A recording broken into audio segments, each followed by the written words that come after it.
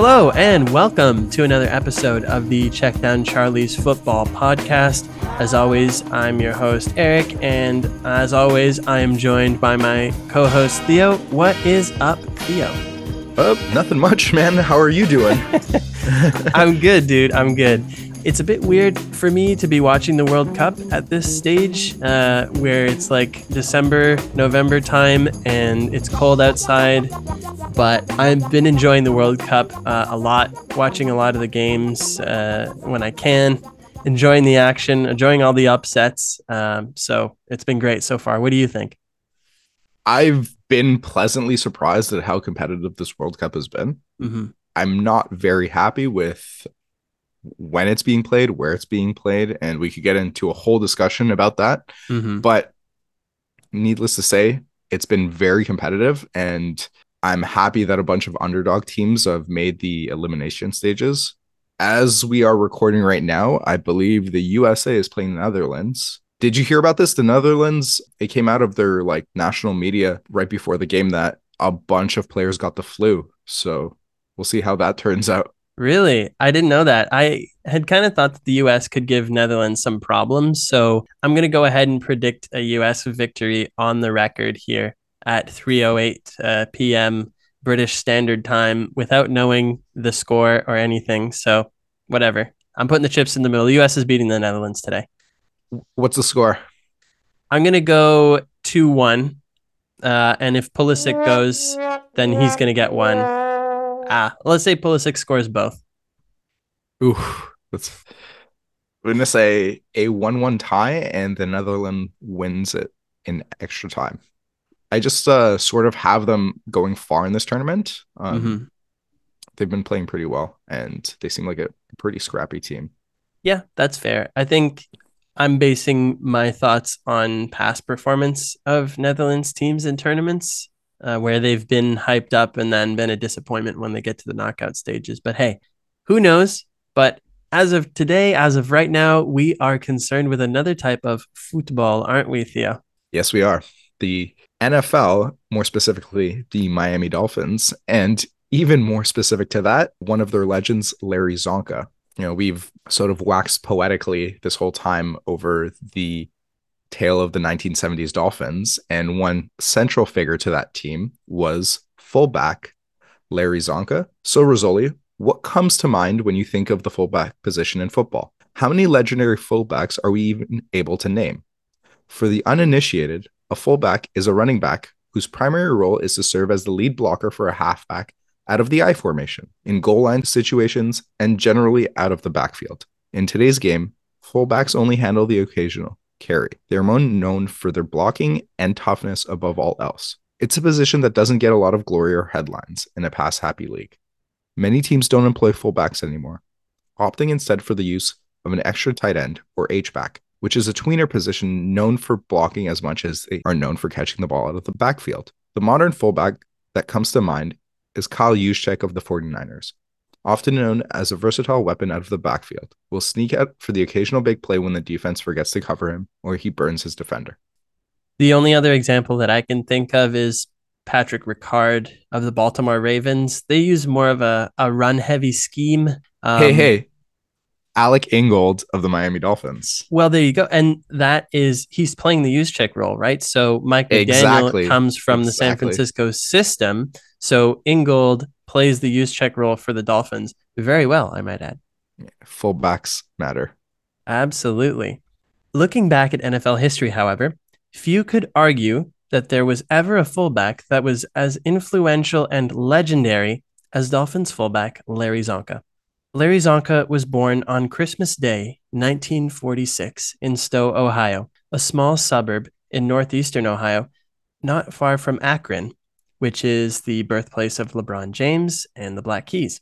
From a young age, Larry was groomed to be a tough guy, someone who was not to be trifled with. The son of Hungarian immigrants, Csonka would work on the family farm while his father worked various jobs, including as a bouncer at a movie theater. He described growing up in the country making him rough. According to a legend in Undefeated, Csonka supposedly shattered his nose on the farm after a collision with a bull. He had set a bucket of water down next to it and the bull was startled enough to run right into Larry. They said it was one of the few times he ever lost a confrontation with another living being. A 3-year-old Zonka was also found biting his dog's leg by his father, and his explanation for it was, "He bit me first." Nowadays, I feel like if a parent saw that, he'd be very concerned about the psychological welfare of his child. But, back then it was like, let's just throw him in football. Yeah, why not? I mean, listen, he's got to interact with the animals one way or the other, so just let him go. Yeah. So he was often bullied as a child. Quote, I just got the living hell kicked out of me every day. Then one summer, I grew almost 3 inches and put on 33 pounds. Everyone who ever laid a hand on me, I thumped. I became the bully, which is totally insane. 3 inches, 33 pounds in one summer. That must have hurt his bones. Talk about a growth spurt, eh? Exactly. So Zonka tried out for the football team in grade 7, but it didn't know much about the sport and became a tackling dummy for the older kids on the team. He eventually quit. One day, Larry was called into the principal's office after getting in trouble. The principal explained the game to him in more detail, and he tried out again. This time, he was hooked. Quote, he taught me more in that office in 6 or 8 meetings than I probably ever learned till I met up with Shula. Once Larry was old enough, he was gainfully employed as a night watchman at a local car dealership that fell victim to a string of robberies and vandalism. Within a few weeks of having Larry on the scene, the number of incidences fell significantly.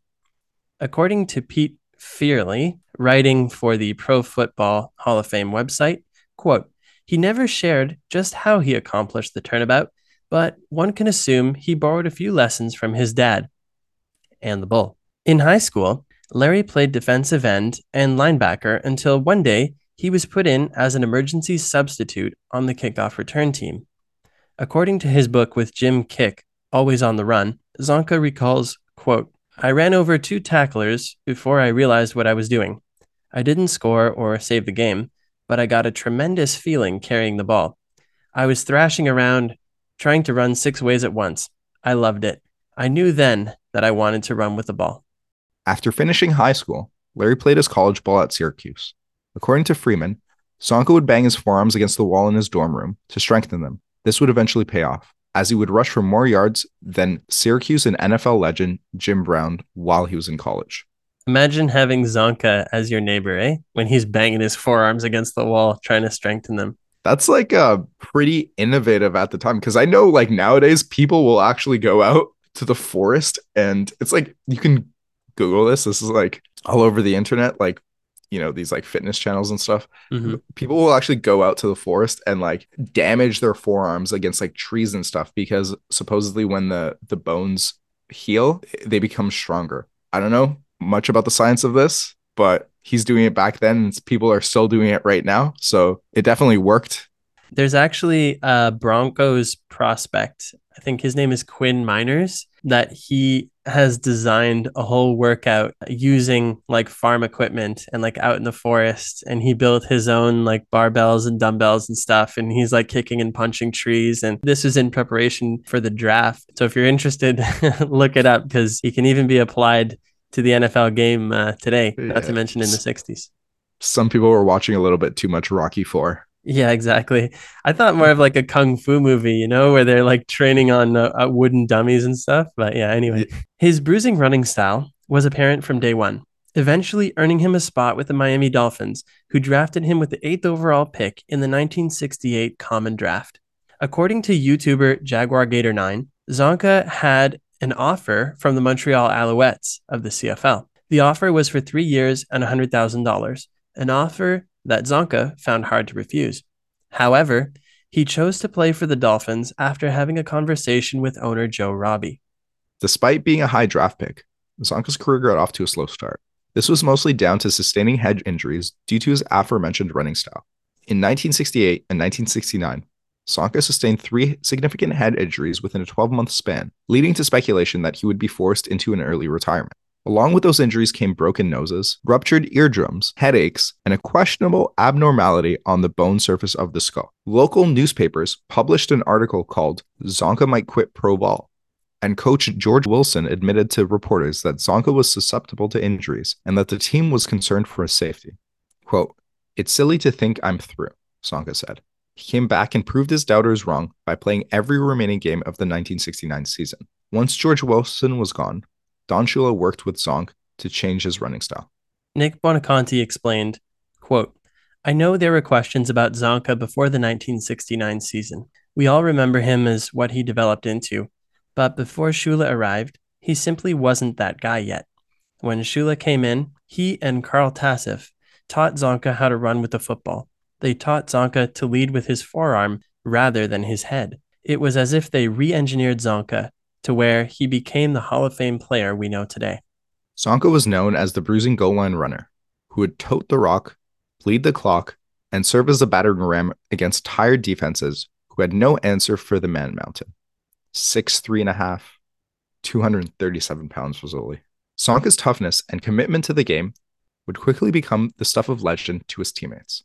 Bob Kuchenberg would tell America's Game, quote, Langer and I would have a standing bet as to which side of Zonka's face his nose would be at the game's end, because one play he'd come back and it's over to the left, and the next play it would be over to the right, and blood and snot and everything. But it was like having an offensive lineman in the backfield. Trainers on the team would describe it as Zonk's nose doing a U-turn. Bob Greasy once described his running style as attacking the earth. Jim Langer would say, I saw defenders going for his head and face mask because they knew if they grabbed him there, they had a chance to bring him down easier, because they weren't tackling him by grabbing his torso. That's why his uniform so often had blood on it, because he was bleeding from his nose or lips when guys would try to punch him during a tackle. It was their desperation technique. But come to think of it, a lot of that blood wasn't all his. A lot of it was theirs. What an absolute warrior. Oh my God. Can you imagine that happening in today's game? I snarked while reading it because I was like, wow, they just had no choice but to do the cheap thing. Yeah, it would have been an automatic face mask penalty, but the way he wore his visor, they didn't have full cages, right? He would have maybe 1 or 2 bars and that's it. So you could still get your fist in there and try to hit him in the face to try to get him down. Crazy. That reminds me of that like 1970s NFL ad. I don't know if you've seen it. It's like circulating around the internet. Yeah. It was like a promotional tool for the NFL. It was a commercial that was on TV back then. They basically just showed a bunch of like old highlights, but every single play in that commercial would be considered illegal by today's standards. Yeah. Everything was a penalty. Yeah, I did see that. There are people getting clotheslined and face masked and horse collar tackles all over the place. And it's like, hey, yeah, come watch the NFL. And now it's like none of that would be legal. Different times, man. Different times for sure. So the story goes that while Zonka was playing through a turf toe injury, instead of icing and resting the toe like any sane human being would, he would bounce up and down on the toe until it went numb, thus allowing him to continue to play. Zonka is quoted as saying, quote, some guys can't stand much pain. That doesn't make them any less of a man because of it. I just think my pain threshold is a little higher than the average. Being able to play every week is mostly a case of making yourself play with pain. Offensive line coach Monty Clark said, when Larry Zonka goes on safari, the lions roll up their windows.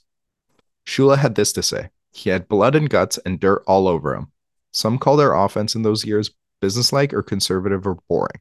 I called it brutally effective, and Zonka had a lot to do with the brutally part.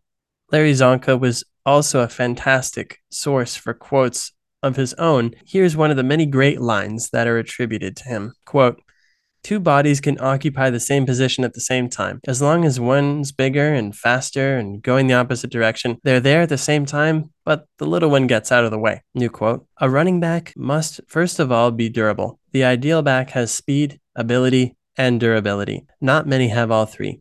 I would rather have a little speed and a little ability and a great deal of durability. It is better to gain 450 yards in 1 year and be there for every game than to gain 1,000 yards and not know from game to game whether you can play. One more quote. You can't chart drive. You can't measure heart. That's the lesson of not just my career, but the entire Dolphins team. That's what people always need to remember about us. According to Don Shula, Zonka is the only offensive player he's ever seen to get flagged for unnecessary roughness. This was after delivering a vicious stiff arm to a Bills defender near the sideline. Pete Richardson had the misfortune of trying to tackle Zonka and received a forearm to the chest for his trouble. Once Shula saw the flag, he automatically assumed that it would be against the defender, but to his amazement, Zonka was the only one who was flagged. While Zonka came out of the incident relatively unscathed, Richardson stayed down as a result and required medical attention on the sidelines. This is like the precursor to the Derrick Henry stiff arm, but Yeah. much worse. And now that you mention it, actually, I suppose a modern day comparison would be Derrick Henry. Like this guy was stiff arming people into other dimensions, man. Like the guy would just work away, work away, work away, and like the battering ram against the defense, right? Exactly. And this makes me think, and we could probably talk about this in more detail another time, how many defensive ends or linebackers who are sort of middle of the pack, if they were streamed into the proper system, could have played offensive football and could have been a great running back or skill position player. Mm-hmm. What ends up happening in high school a lot of the times is the players that you know are going to make it to the NFL end up playing like 37 different positions anyway because they're just the most skilled on the field, right? So a lot of people who are safeties in the NFL ended up playing quarterback, linebacker, safety, all this stuff in high school. So it's true though, because it takes a good coach to realize that the potential is there and to channel it in the right direction. Somebody who struggles at one position could excel at another, but if you don't have the vision to see that, then it never materializes. Yeah, like specific to the running back position, like Henry and Zonka to a certain extent are like such anomalies. In a more traditional sense, if you saw them, they would probably play defensive end, nose tackle, or linebacker. It just makes me wonder how many of those players that are out there that just didn't get a shot at playing running back and could have been effective as like those bulldozer type backs. Zonka was part of a group with Jim Kiick and Mercury Morris that would break the single-season rushing record in the NFL in 1972, with both Mercury Morris and Zonka rushing for 1,000 yards on the season. Jim Kiick would add 700 scrimmage yards of his own. Shula summed it up perfectly when trying to balance out the three runners in the offense. Quote, I wanted Kiick in there in certain situations, I wanted Mercury in there in certain situations, and I wanted Zonka in there all the time. Zonka would continue his dominant running style into the 1973 campaign. He claimed that the 1973 squad was actually better than the squad they had in 72. He would cap off a dominant performance by the Dolphins in the Super Bowl against the Vikings, earning himself MVP honors in the process, off the back of a record-setting 145-yard, 2-touchdown performance. Thanks for listening to the Check Down Charlie's podcast. Check us out on YouTube, Spotify, iTunes, and Podbean. Don't forget to follow us at CheckDCharlies on Twitter and at CheckDownCharlies on Instagram. Like, comment, and subscribe on all platforms, and don't forget to leave us a review. Until next time, thanks for tuning in.